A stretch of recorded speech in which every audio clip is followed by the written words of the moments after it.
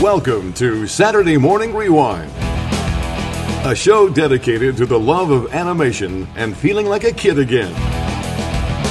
So let's go back in time to when cats defended Third Earth. Sword of omens, give me sight beyond sight. A masked duck protected the streets of St. Canard. I am the terror that flaps in the night. And knowing was half the battle. Yo, Joe! Let's go back with Saturday Morning Rewind and your host, Tim Nidell.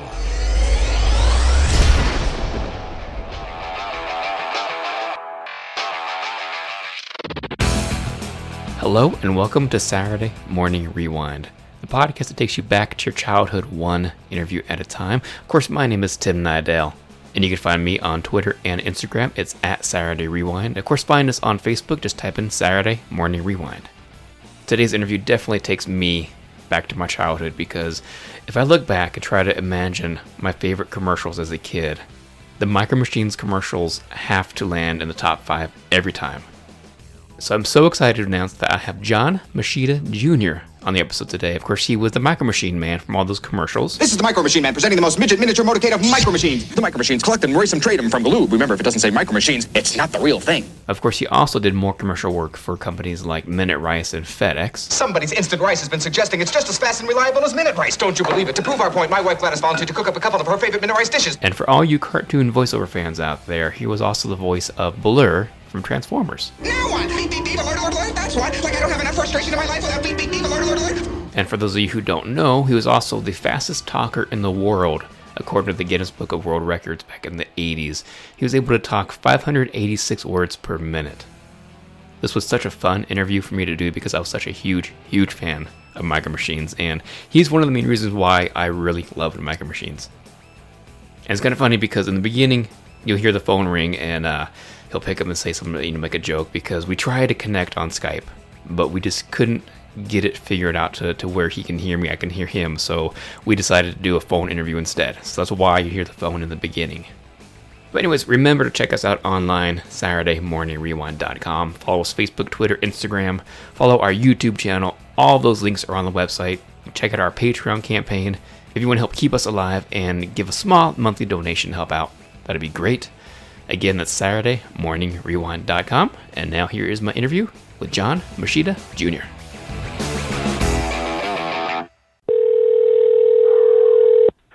All right, this I can do. I know how to pick up a phone. Sweet. Good job, man. I'm proud of you. I'm telling you, I need another gold star now. Well, John, thank you so much for doing the interview with me today. I grew up watching you and admiring you on commercials. You know, it's kind of odd to say that I admired you on commercials, but it's true. Well, I appreciate hearing that. How old were you when you first realized you can talk super fast? Well, when I was 12 years old, growing up on Long Island, there was a cerebral palsy fair a few blocks away from my house, and they announced that they would donate $2,000 to cerebral palsy for anyone that broke a Guinness record. So first I wanted to ride the roller coaster at Coney Island, so I called Coney Island, and they said, hey, kid, take a hike. You're 12 years old. We're not going to let you strap yourself into the cyclone for 2 weeks straight. So I went home and started flipping through a book and decided I wasn't going to eat a car or swallow lead pipe, so the next best thing was to lock myself in a room and teach myself how to do the fast talking. I also had 5 sisters, so I had a little bit of a head start. Wow, and I'm going to slow that down in post and try to figure out what you just said. Mm-hmm. That's amazing. Well, I can do the slower version for you, too. When I was 12, there was a charity fair a few blocks away from my house. They were going to donate money to cerebral palsy for anyone that broke a Guinness record.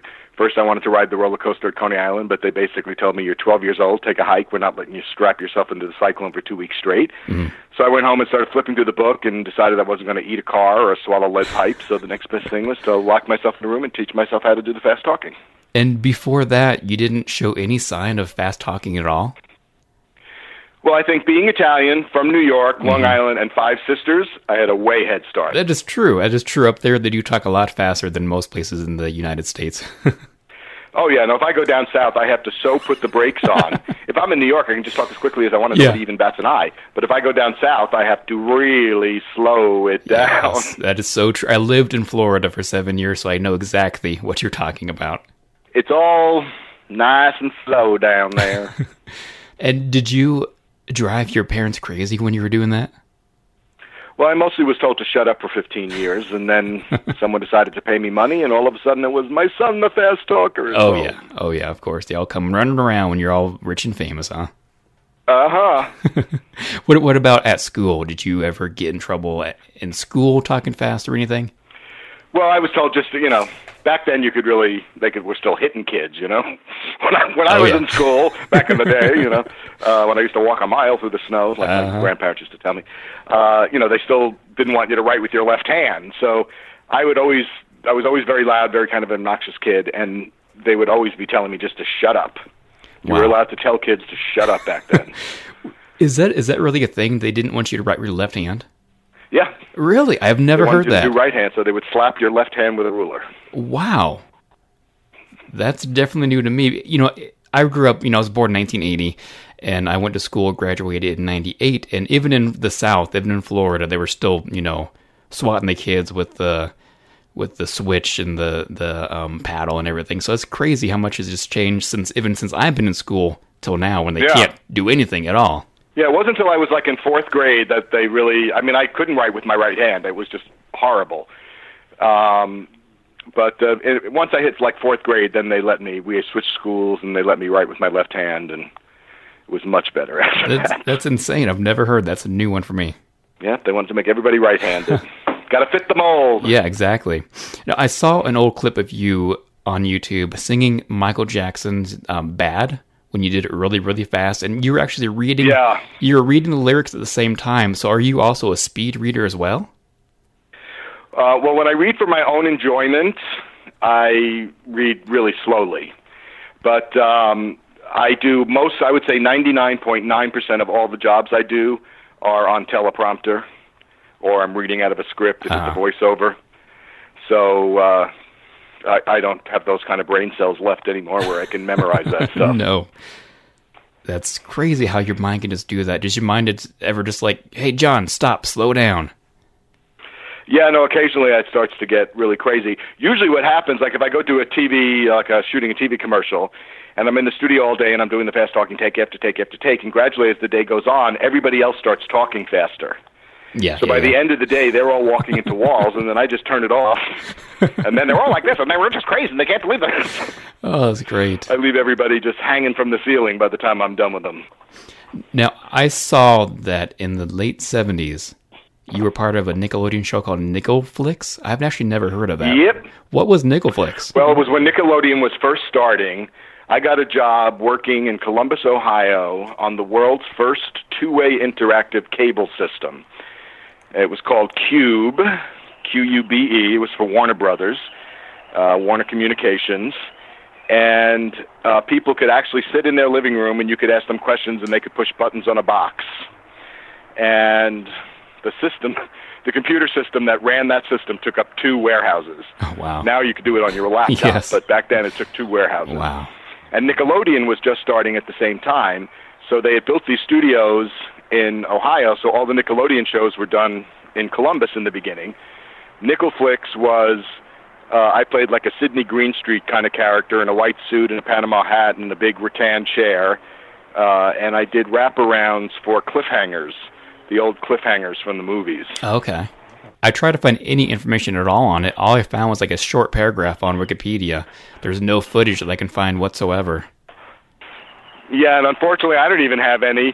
When I moved from Columbus to L.A., I put everything in storage, and the guy who was my agent for the storage acid washed my check. Wow. Made it out to him. Wow. Cashed the check, and then... So I had never paid for the storage, and unbeknownst to me, they sold all my stuff at public auction. Wow, that's insane. Wow.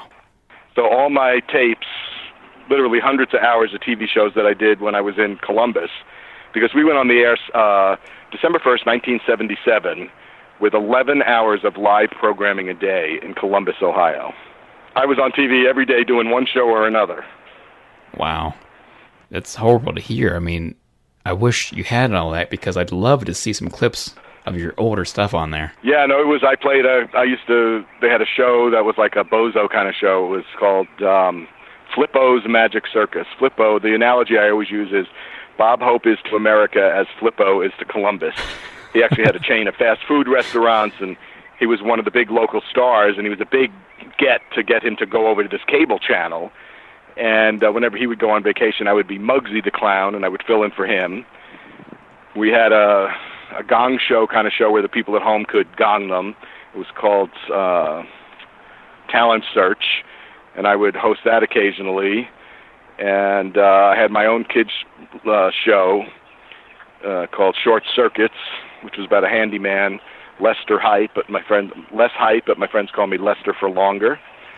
And it was fun. It was a great education, believe me. Yeah, no kidding. It was I went from doing game show production in New York to being a producer-performer, coming up with live TV shows every day. And tell me about your involvement in the Micro Machines commercials. That's where I first fell in love with you. And honestly, it was because of you and your character that made me love Micro Machines to this day still. Well, I think that, thank you very much for that, by the way.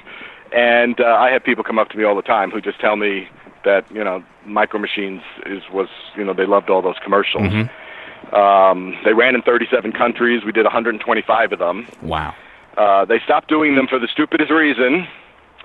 The toy company was called Galoob, and they kicked out the mom and pop Galoob used to run it, and their son took over when they retired, and he kind of ran the company into the ground, and the only thing that was making money was Micro Machines.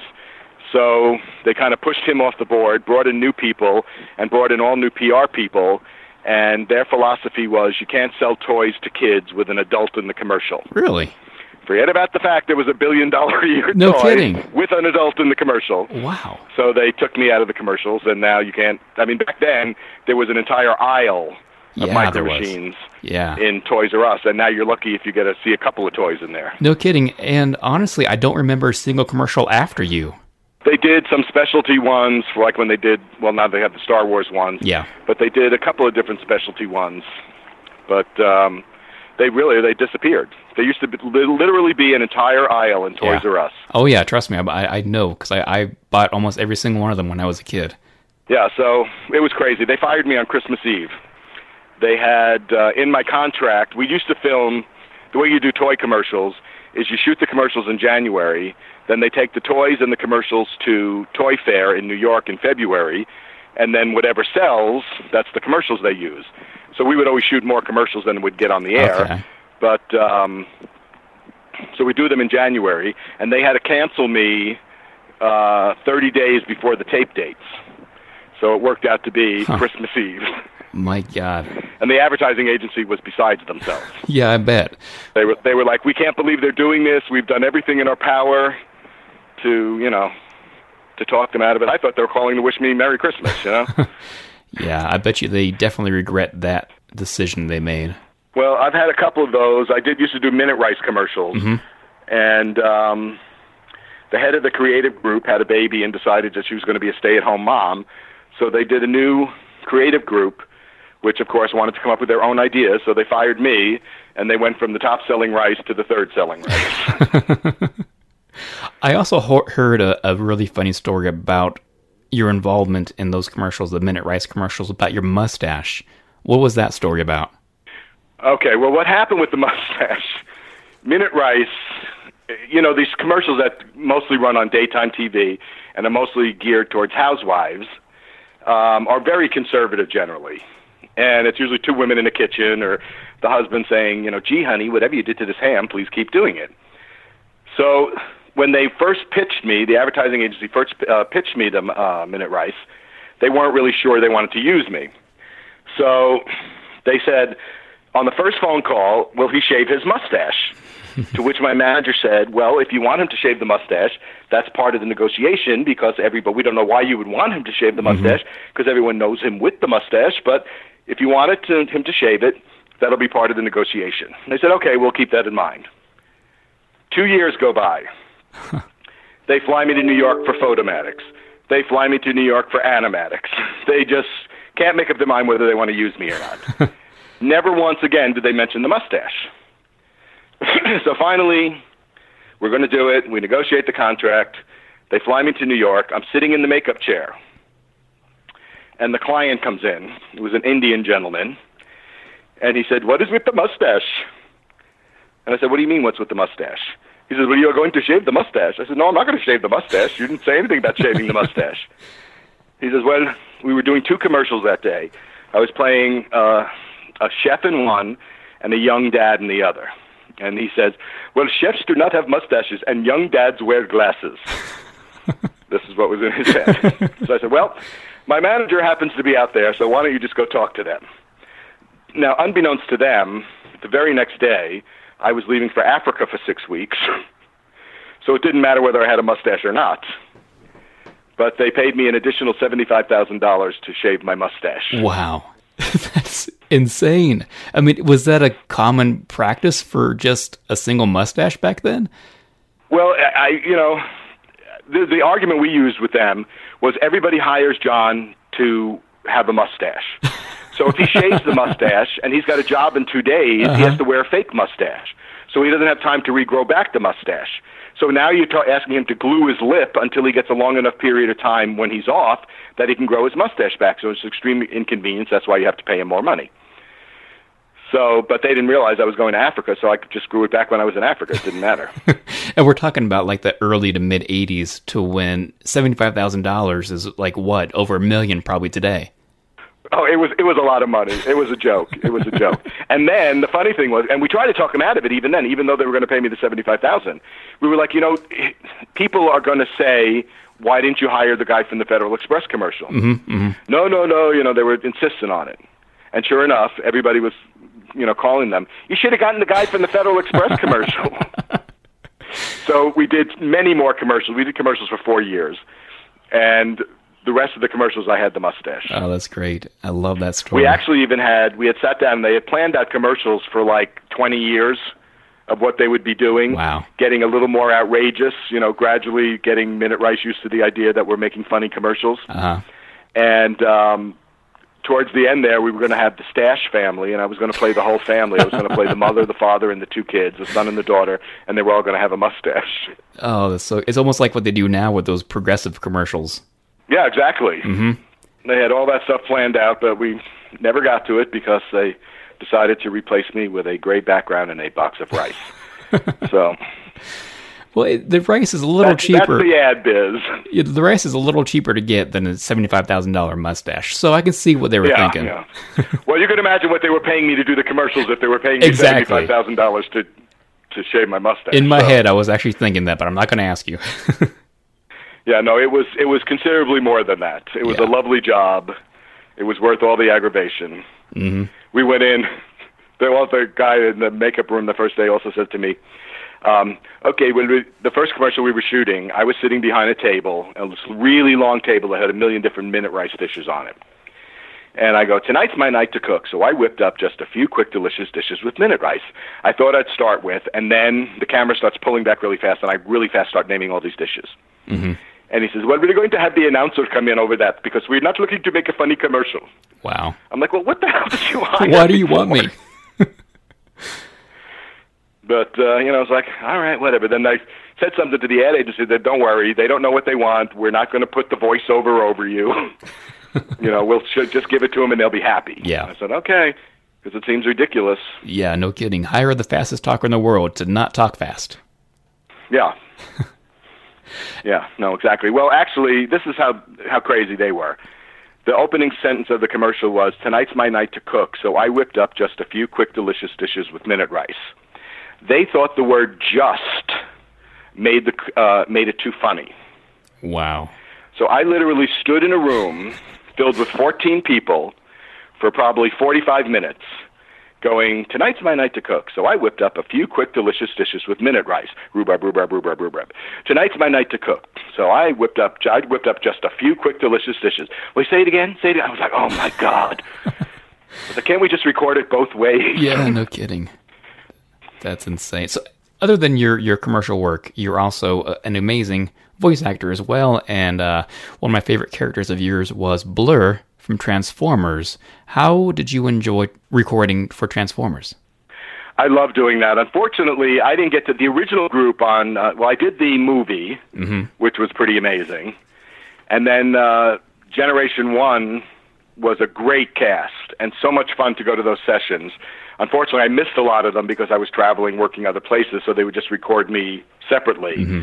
But I loved going there for the sessions. Were so much fun. It was great. And you just get around to sit around with a bunch of grown men talking about your struts melting. It was pretty incredible. Yeah. As an adult now, I look back at that cast, and pretty much I consider them the gods of voiceover. And the funny thing is, they could probably even voice God himself because they're that amazing. So I can't imagine how amazing that would have been to work with them. No, it was really great, and I was so sorry when I couldn't make the sessions because I just really had so much fun doing it and just sitting there and watching. They were all the masters of the business were doing it. Exactly. What's one of your favorite memories about working on the animated movie itself? Well, but one of my favorite memories about it is they sent Robert Stack and I out on a press tour for the movie, and we hadn't seen it yet. And they were trying to bill it as a family movie, and it wasn't violent and all this other kind of stuff. Yeah. So we're like, well, we read the script, and they said, no, it's really a family movie. So we went on all these shows talking about it's great for kids and all this kind of stuff. And then we go on like Good Morning America or one of those shows, and they just chopped our heads off. We went to the movie, the premiere, the night before, and it's nothing but violent, this acid rock score, and everything's getting blown up and beheaded and whatever. And they just were like, how could you say this is for children? This isn't a I was like, oh my God. And if I remember correctly, there's even some language in there that's not heard in the cartoon itself. It's not a kid's movie. Yeah. Robert Stack, there's another amazing voice. He had such an amazing talent. But to be honest, I was terrified of him as a kid. Terrified of him because of his voice. It was so eerie to me as a kid. Well, he was the nicest man. We would go into a city, and he'd do half the shows, and I'd do the other half of shows. And occasionally we would do some shows together. But we were always on, the same flight, flying to the next city, doing whatever. And he was really great, really great. And he went with his wife, went with him on the road, so it was, nice. She was terrific as well. So they were really nice. What about working on the animated series itself? What's another standout memory besides just working with the cast? It was just, you would go in and you just read the words and not know what the hell you were talking about. Yeah. Be like, now what is this? Now what is that?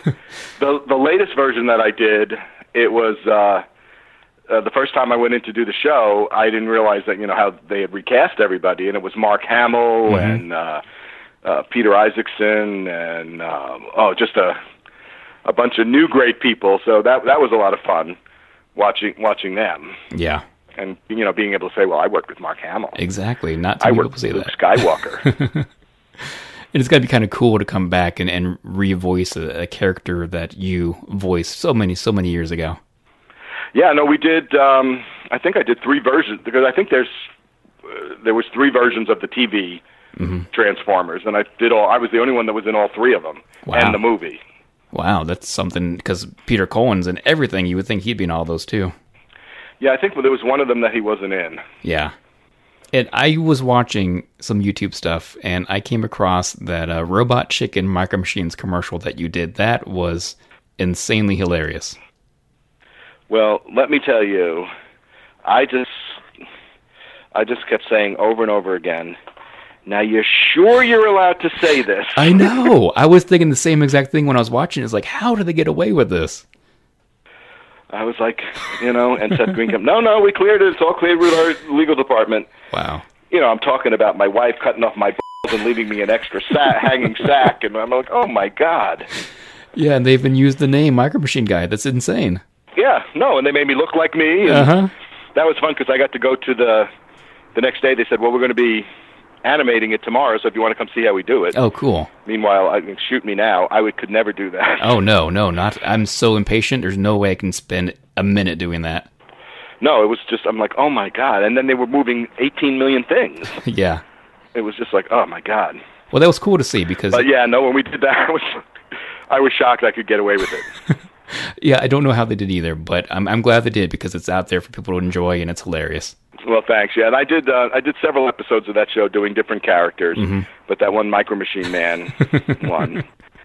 I did an episode of Family Guy as the Micro Machine Man as well. Nice. I haven't seen that one. And it's about me getting Lois into bed really fast. And we did several different versions of that, but they ended up going with a very tame version of the show. It's only a couple of seconds long. Yeah. They definitely toned it down, because some of the stuff was pretty out there, but they had other stuff to choose from. But that Robot Chicken one, just to this day, I can't even believe that I could say all that stuff I said. No, it's amazing. I'll put a link on our website so people can watch that. And what are you up to these days? Anything coming up you wanted to talk about? Well, I just did, I guess they're coming out with a Micro Machines video game, which I just did a voiceover for the promo for that, so that's going to be up soon. I think this month that goes up. Nice. And I did a short film/pilot called The Auctioneer, which hopefully is going to get picked up and bought. I play an auctioneer. Of course. But it was good because it was, it filmed in Tennessee, in Nashville, and I got to talk slow. I got to talk with a southern accent, except when I was doing the auctioneering. Then I'd pick up the pace. So, and I have an episode of, there's a show on Fox called Superhuman. Okay. And actually it was supposed to be on last summer, but they decided to hold it, and then it was going to be on in January, and then decided to hold it. So I think it starts next week, and I'm not sure which episode I'm on, but I am on one of the episodes playing a used car salesman. Very cool. And spitting numbers at a guy who then has to tell me how much the car is worth at the end of it. So that'll be on soon. Okay, so nice. Probably sometime in June. Okay, I'll keep an eye out for that. Very cool. And did you have any social media or any websites or anything you wanted to promote or plug? Well, no. I mean, I have a Facebook page, but I never go on Facebook, and it's not really. It's just my name, things, and I hardly list stuff. Like I'm going to be doing a play in the fall, so I'll put something up for that. If I find out when an episode is going to run for Superhuman, I'll put that on, or if I'm doing some charity event or something, I put that up there. But I've never tweeted. As you know, I'm a moron with the Skype, so I have an email that's still AOL.com, so you know I'm old. That's so great. So I really should do it, because so many shows now, even to get an audition, they don't want to even audition you unless you got, 500,000 people following you on Twitter. That's true. I've done the Tonight Show a couple of times with Jimmy Fallon, and they're constantly yelling at me because I don't have a social media presence. Is this not? They would have me do Vines when I was there, because they don't exist anymore. Exactly. But they would just be like, how can you not be on Twitter? I'm like, what am I going to talk about? It's overrated. But does anybody really care? No, and you're a fast talker. You're not a fast typer, so it wouldn't come across. Yeah, no, it's not the same thing. Well, all right, John. This has been a blast. It's nice catching up with somebody I enjoyed as a kid and an early teenager. So thank you so much for coming on. Well, it's my pleasure. So usually I ask my guests to end out each interview as one of their characters. So is there any way I can get you to end this interview as one of your characters? This is John Machina Jr., and you're listening to Saturday Morning Rewind with Tim Nidell. And remember, it doesn't say Tim Nidell. It's not the real thing. Thanks for listening to Saturday Morning Rewind. Please check them out on Facebook and Twitter. And that's all, folks.